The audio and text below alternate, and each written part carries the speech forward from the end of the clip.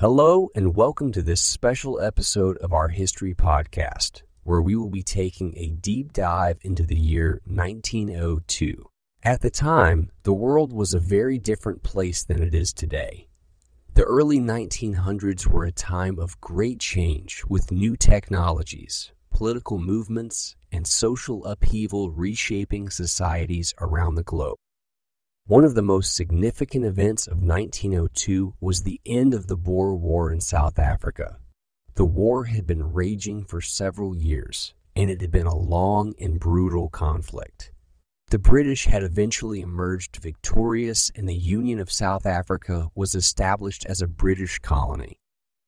In the United States, 1902 was the year that President Theodore Roosevelt began his famous trust-busting campaign, aimed at breaking up large monopolies and promoting competition in the economy.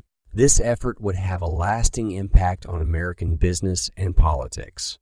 Meanwhile, in Europe, the world was still recovering from the aftermath of the Franco-Prussian War of 1870-71. Germany had emerged as a major power, and tensions were high between the various European nations.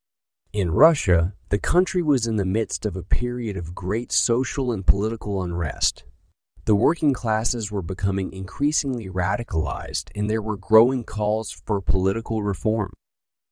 One of the most significant events of the year was the eruption of Mount Pelee on the island of Martinique. The eruption was one of the deadliest volcanic disasters in history, killing over 30,000 people. In the world of science and technology, 1902 was a year of great innovation. The first radio station, Bull in Massachusetts, began broadcasting, and the first Cadillac automobile was produced in Detroit. In the world of literature, the year saw the publication of some of the most iconic works of the 20th century. Beatrix Potter published The Tale of Peter Rabbit, while Joseph Conrad released Heart of Darkness. And in music, the famous American composer John Philip Sousa released The Stars and Stripes Forever. 1902 was also a year of great sporting achievement. The first Rose Bowl football game was played between the University of Michigan and Stanford University, while the world's first indoor ice hockey game was played in Montreal. But perhaps most significant of all was the birth of some of the greatest figures of the 20th century. The year saw the birth of acclaimed philosopher and political theorist Leo Strauss, renowned theologian Reinhold Niebuhr, and the famous German-American architect Ludwig Mies van der Rohe. Overall, 1902 was a year of great change and innovation, with events that would have a lasting impact on the world for decades to come.